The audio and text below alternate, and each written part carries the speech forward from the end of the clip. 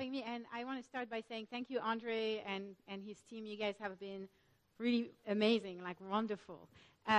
So it's great to be here. And I don't think I have my clicker. Yes, thank you. I want to talk about what is a great product, right? I've heard some great sessions today about like how do you go about building products. But the question is, at the end of the day, how do you know when you have a great product? Like, what makes for a great product?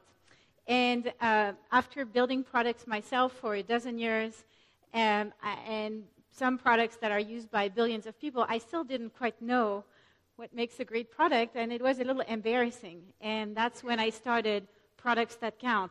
I figured if I pull some smart people together, maybe we can figure it out. So some of the folks who helped me in the very beginning, Dan Olson, I saw him just a minute ago here, and a bunch of others. Now we have about 100 product gurus and C-levels who have, video recordings and podcast interviews all on our website. I really encourage you to check out the content. Everything is free. We do that because we want to create a stronger product culture. Now, through that, I got the opportunity to write a book about what are the rules behind the best mobile products, or really behind the best products, because everything is mobile right now. And through Products That Count, through my own experience, through interviews with people from Airbnb and Uber and a bunch of those amazing companies who have built successful products, I learned something actually really simple, which is that the best products are just like our best selves, right? Our technology products are extensions of ourselves, and so when we think of great products, we have to think of like what we are when we are our best selves. And so that's what I want to talk about today. But first, you guys know the consumer journey, right? It's this really smooth yellow brick road that our customers go to, and then they buy our product, and everything is good, and everybody lives happily ever after. Not at all. It looks a lot more like this when people are looking for a product, right? And we all know that. And our job is to go from having a customer that looks like this because they're super anxious to solve a problem to a customer that looks more like this because they found our solution, our product, and they love it, and our product solves their problem. And so we've come up with this idea as product managers of product market fit. Everybody knows what product market fit is. Can I get a show of hands? Just half the room? Can I get a real show of hands? All right, everybody's still awake. Good. And when we reach product market fit as product managers, we're really happy because we're saying, okay, so I found a group of people who are interested in buying my product. Okay, what I'm doing is not wasted, right? I'm useful. My product is of value. But the problem we have then is that the minute we reach product market fit, we get new customers, we get different needs, and so we lose product market fit. And we have to reach it back again with our new audience, with our new customers. And so product market fit looks a lot more like 50 shades of product market fit. The minute we reach it, it changes. Does that seem familiar to folks here? Can I get a show of hands? Okay, thank you. So the answer to that I found is a great product is something that is built at our image, right? A great product is just like an extension of ourselves. And when we're our best selves, I use the mind, body, spirit framework to describe our best self, and it applies also to great products. So starting with the body, we all want to look good, and we expect that our products are going to be exactly like that. They're going to be beautiful. But beauty is a lot more than pretty pictures, and I'll talk about what that means and how you know if you have a beautiful product or not. Then the next rule is the spirit rule. We all want to have meaningful lives, and we expect that our products are going to also give us meaning and that they're going to be extremely personalized.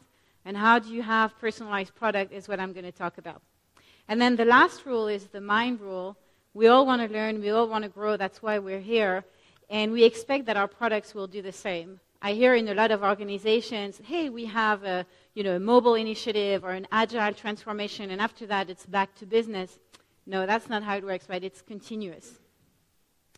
So starting with the beauty rule. The beauty rule, the easiest way and the simplest way to describe it, and by the way, I use through my talk very, very simple analogies. And if you guys come away thinking like, yes, that's pretty straightforward, that's exactly what I want. And if you bring that to your teams, that's even better, because we're all, focused on methods and bugs and computers and processes.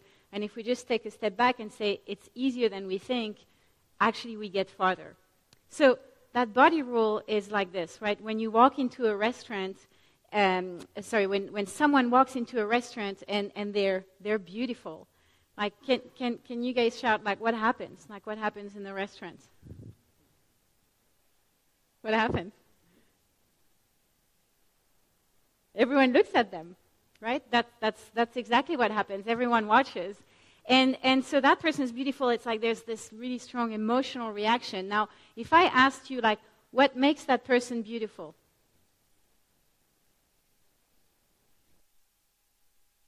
Yes? Charm. Okay. So it's like some emotion in you. Okay. What else? Genetics? Specifically what? Oops. So some people disagree with you, Andre. Let's pick something else. What else? Makeup. You have to wear a lot of makeup to be beautiful. Yes? No? Okay. So some people will, say one thing, other people will disagree, and vice versa. And the truth is, that's exactly the reality. To define beauty, like rationally, is really, really hard. And so I looked at how smart people in history have tried to define beauty, and it's really hard. They all have different views, but there are really two camps. There's one camp, which is the scientific camp, where you put people like Pythagoras, and there's also a mathematician called Birkholz, and they say beauty is a set of very rational criteria. Like, for example, you put a string together, you divide it in regular intervals, that gives you a harmonic, that makes beautiful music. It's mathematical. Or the golden means give you formulas for building beautiful buildings. Or Birkhoff, he says, M, which is how he describes beauty, equals O over C. It's order over chaos. And really it comes down to beauty is all about efficiency, right? And it's exactly the same thing on mobile. Beauty, and for any product, beauty is all about how you go from point A to point B very seamlessly, right, without wasting effort. So it's all about that user experience, that focus that you bring to your customer or to your user as they go through a product. And then there's another camp, which is more of a artistic camp, like Leo Tolstoy and a bunch of these folks, and they say, not at all. Beauty is about, what's in the eyes of the beholder. So some people were talking about charm and stuff like that. It's not at all like how you dress or if you, have symmetrical features, your genetics. It's not about all those rational stuff. It's about how I feel when I see this piece of art, this beautiful person, and so on. So it's in the eyes of the beholder. And we have exactly the same thing with our technology. If you watch some of the videos of Steve Jobs when he's launching the first iPhone, granted it's, in California where everybody claps for no reason, but everybody stands up and claps, and you see some people tearing up when he pulls up an iPhone from his pocket. And that's really the reaction we have with our mobile products, right? We often, when we experience Uber or Facebook for the first time, it's really magical, right? So there's this really strong emotional reaction. Now, that's the definition of beauty when it comes to technology. Really strong efficiency where nothing is wasted, and then this emotional reaction. Now, when you're building your products, how you apply that is with two tests. The first one is the thumb test. So if you can have someone, right, a customer, go through your use case or use your product just with a simple, thumb, on a mobile phone, on a watch, any sort of interface, and they go through simply through the steps, then you can tell that you pass that thumb test, and that's a very efficient way that you complete a use case and go and use the product. So that's the efficiency test. And then the second test is, I call that the mom test. And the reason I call that the mom test is because my mom is not from the tech world. And so when I describe to her what I do, most of the time she'll say, that's great. I'm really proud of you. That's awesome. And then there's something that I'll say that she actually understands. And her reaction will be, oh, that's what you do. Oh, yes, I totally get it. This is really cool. And this is how it applies here and there. Right? And you see that emotional reaction that she has. She cannot fake it, right? Like there's a connection that keeps our consciousness. So if you don't pick my mom every time, right? But if you can find a user of your product that can have this reaction when they use your product, this emotional like, oh, I get it. Oh, this is cool. This is simple. Then you have a beautiful product. Now, it sounds really simple. Try applying that to your own product. Try having your engineers, your designers, ask people in their circles to use those rules to build products, and you'll see it makes a gigantic difference. Now, that's sort of the outward experience of beauty. Now, how do you actually build that experience under the hood? I talk about that a lot in my book. But in a nutshell, this is what happens, right? You have two sets of design elements to build beautiful products. Some help you focus, the more rational ones, and some help you expand. So the one that help you focus, if you follow a journey of a customer, there are 5 of them, right? You start, hearing about a product, you're going to download it or start using it. There's this onboarding experience. You have to make sure that onboarding experience is extremely smooth, that you offer value before you ask for value. You show the magic of your product immediately. Now, your customer has onboarded, and then they have to execute what they came here to do, right? So you have to make sure that they go through this very simple single task, right? Like, I'm here, I'm working with my customer to make sure that they are actually going to buy this product easily. And they go through that single task, and once they complete it, then you can start showing them other things that your product does. So you show them like the navigation, right? You can do this, which you just did, but there are other things you can do, more value you can get out of my product. So your navigation becomes really super important at that time, and very simple navigation. And once you navigate, so I put performance right here because when I talk to folks who are building mobile products, that's usually when their app crashes, right? So they're onboarding a customer, going through one purchase, showing them like, oh, here are all the other things you can do, and boom, the app crashes. And that's a shame because that's how you get really bad reviews, and that's how it really affects your product. So performance is really important. It's actually really at the foundation of a great product. And then another question I get often is, oh, if I want to build a great product, I have to have like really, really special gestures. So we're here, product people, like, let me ask you, what does this gesture do? Louder, please. Not good. Thumb down. Nope, wrong answer. Another answer. Dislike. Nope. Wrong answer. What else? Pour water. Yes, yes. Pour beer also. Nope. Okay, so my point being, this is a pretty hard to understand gesture, right? Well, actually, if I tell you what it is, it's zoom in, zoom out, right? It's actually pretty simple if you get used to it, right? You think about it. Oops. Zoom in, zoom out. And you guys are like, no, SC, like this is really not easy to understand. Well, okay, that's exactly how your gesture is going to be perceived by your users. People tell me like, oh, but come on, like swiping right, swiping left on Tinder, or double tap on Instagram, and so on and so forth. Nope.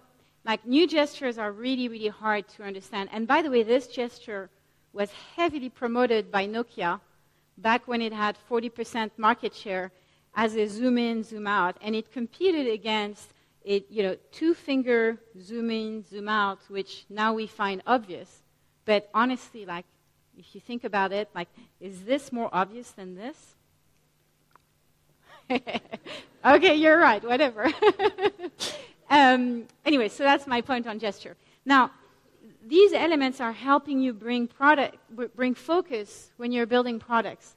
Now, some elements allow you to expand the richness of your products, and push and pull are elements that are basically permissions that you ask your users to give you to, access your address book or receive push notifications and so on and so forth. And the rule here is, when do I need to get that information and when do I need to ask for that permission?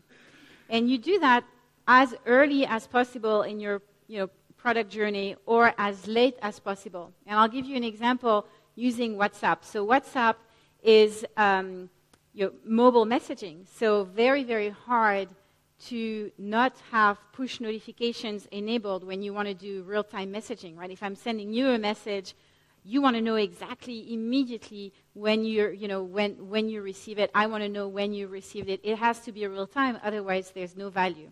So push notification is really, really critical for a service like WhatsApp. And therefore, you get permission to send push notifications as early as possible. In fact, on WhatsApp, it's the first thing you ask before somebody signs up or anything. Do you want to receive push notifications? Anyone knows what happens when you say no? You cannot use the product. It's like, sorry.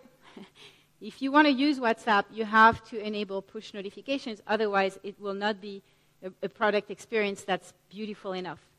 Now, if I want to send you a picture on WhatsApp, actually, WhatsApp asks you for the permission to send you notifications as late as possible. The reason being, it's not mission critical in the service. We can do many things on WhatsApp without me sending you a picture. But if I want to send you a picture, I'm already in the process of sending you a picture, and I'm being asked, do you want to allow access to your camera? Well, of course, because I want to send her a picture, right? So as late as possible. We already talked about that. The next rule is the spirit rule, right? We all want meaningful lives. And so, the meaning, a lot of meaning in our lives we get from our relationships. I got married at the beginning of the year. When I first met my now husband, we were spending all of our time together. We were, amazed how we could, read each other's mind and completely understand each other. And he knew exactly what I wanted without me having to say it, and so on and so forth. And then we started introducing one another to our friends and our families and our colleagues, and then we started to have a love-hate relationship. Because when you start to, intermingle those relationships in your environment, maybe your colleagues don't like your, significant other, or maybe your family doesn't like them, and so on and so forth, and it becomes more complicated. And it's exactly the same thing with our mobile products and our products in general, right? When we first start using them, we're like completely into them, right? Like we're, always in contact with them, always using them. And then when we find ourselves in groups or in, settings or here, we don't really have the right rules or good rules to interact with them. And when we build product, we need to remember that, because that's also going to drive the success of our product, how well we understand how people use our product. So the first aspect, right, like those products, like we expect that they're going to understand us. It's really like, how do they go about understanding us, right? Like, how do they know things that we don't even know about ourselves? And when I think of, the essence of what we all are building now, which is mobile products, the essence of mobility, what mobile products know now about us is two things that they never could have known before. The first thing is they know our real identity, and the second thing is they know our context. Our real identity is, it's not like me as in a persona watching a billboard, or me as an avatar searching on the internet. It's me as in me SC. They know my heart my health data. They know a lot of things about my friends, my calendar, and so on and so forth. And then my context, they know exactly where I am, right? I open my phone today, and when I do a search on Google or when I look on Uber, it shows me like Portuguese language. I don't speak Portuguese. I didn't enter that setting. It just like understands where I am. So if you think of how you can personalize your product based on these two things, like would my product be unique, be personalized, be differentiated if I used someone's identity and their context, or how would my product be, more personalized if I did that? That will help you build more personalized and more meaningful products. And I'll give you a very concrete way you can do that. If you list all of the permissions that are available on all the platforms you're building your products, whether it's web or Android, iOS, and so on and so forth. You list all of them and you ask yourself, if I had this permission, how would I use it in a unique way to build my product? And if you can do that, then ask for the permission as early or as late as possible. And if you don't think it's valuable for your own product, then you don't need it. But it's a very systematic way that all of a sudden you can build a product that is going to be highly personalized. Now, as we personalize products, and this is a much more relevant topic here than it is where I'm from in Silicon Valley, we're starting to capture a lot of data. And that information, we as individuals don't like when people have that info about us, right? So we're talking about security and privacy. And the question here is, like, how do we as product managers handle that? Now, there are actually different reasons you want to capture data. And there's different types of people or entities who use your data, and some are better than others. So the first group of people who can use your data are other people. Now we're very clear on that. We're very clear that as a society, we don't like identity theft. And so we don't want other people using our data. That's a very clear answer.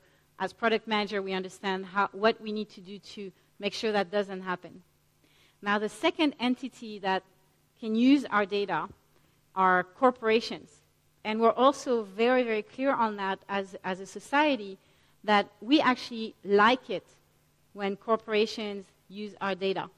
And I know it's not a very popular thing to say, because we don't think it's like politically correct to say that, but it's actually true. We would rather have a corporation use our data and take advantage of a free service that's personalized than pay for the service and have advertising or targeting not be personalized. So generally speaking, even though we do not like hearing that, having a corporation use our data is fine.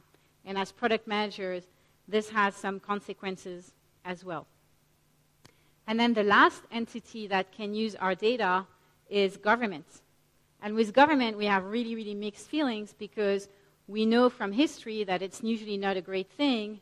But when we see how governments operate today, there's probably a lot of potential for improvement from using technology products, right? If you think about how government manages terrorist threats, they're looking at what kind of criteria today?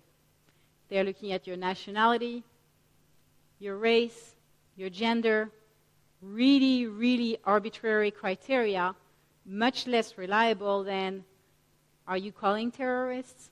Are you hanging out with terrorists? Right? And so if you think of what our products could do to improve government, there are some good things, but we know that we have to be really careful.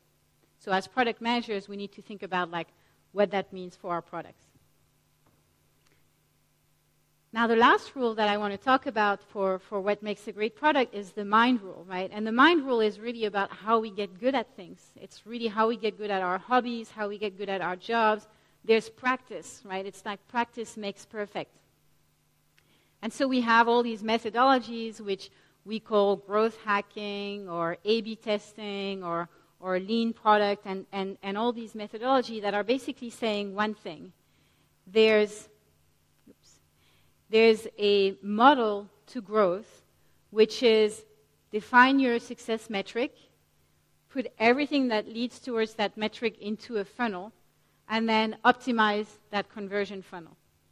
And I'm sure you guys are all familiar with that. And if you do that, and that's already like a lot in your organization, but if you do that, at some point you get diminishing returns. And the way to get outside of those diminishing returns is to, I say, think outside the funnel. So say, like, what if I told you there is no funnel? How do you think outside of that A/B testing and optimization funnel? So are there some engineers in the room? Yes? Okay, so I'm gonna rely on you. I'm gonna ask you, like, what does a perfect funnel look like? A cylinder, right? It converts perfectly. And how wide is that perfect funnel? Infinite. Okay. And how deep is it? Flat, right? So it's like the horizon, right? It's an infinite flat funnel, plane. So if you think of your product and your own conversion funnel this way, then you can actually, grow your product really exponentially, right? If you think, I want everybody immediately to use my product. Now, I see all of you are looking at me in disbelief saying, okay, thank you, get off the stage, I don't understand. Actually, this is the first tool, right? The first tool is how do you really reduce the depth of your funnel? Like, how do you basically shortcut all the different steps you need your users to go through in order to make your funnel as thin as possible? So here's an example. You go on Amazon, and if you try to buy my book, immediately after, it will show you 3 books that you can buy on the same topic, right? The business of mobile, building great products, and so on. So if you're a bookworm like myself, instead of buying 1 book, you buy 4 books. That is an example of a flat funnel, right? It's just like no extra step, no need to go through the search process, no need to go through the buying process, just buy 3 more books, right? If you apply that to your own product, I'll tell you what can happen because I applied that to one of my products when I was at Trulia, which is a big real estate marketplace. We multiplied our revenue by 3 just because of that. Other ways you can shortcut, you can use Apple Pay and all sorts of other things. And you still need to A/B test a lot. You still need to say, am I going to show 3 books or 4 or 5? What am I going to show at the beginning? Do I show this before they purchase, right after they purchase? There's a lot of possible iteration. But the iteration itself is a 20% increment. What matters is that shortcut, which is a 3x increment. And so that makes your funnel flat. Now, what makes your funnel infinite, and this will be my last point, what makes your funnel infinite is what I call a hook. So again, like with the example of real estate, when you buy a house in the US on average, it takes you, you buy one house and then you buy your next house 5 years later on average. So if you're a real estate marketplace, you get one customer, maybe they buy from you, and then you say, okay, well, see you in 5 years. Not a very good business. But let me see a show of hands. Who wants to know the value of the house they live in? Okay, a few people. What about the value of their boss's house? Or their ex-girlfriend? Yes. So, and it's not just today you want to know that. It's last week, and maybe build a projection for the future, and if it goes up, maybe it makes you happy or it makes you angry. And you can, basically create a whole story around the hypothetical value of a house.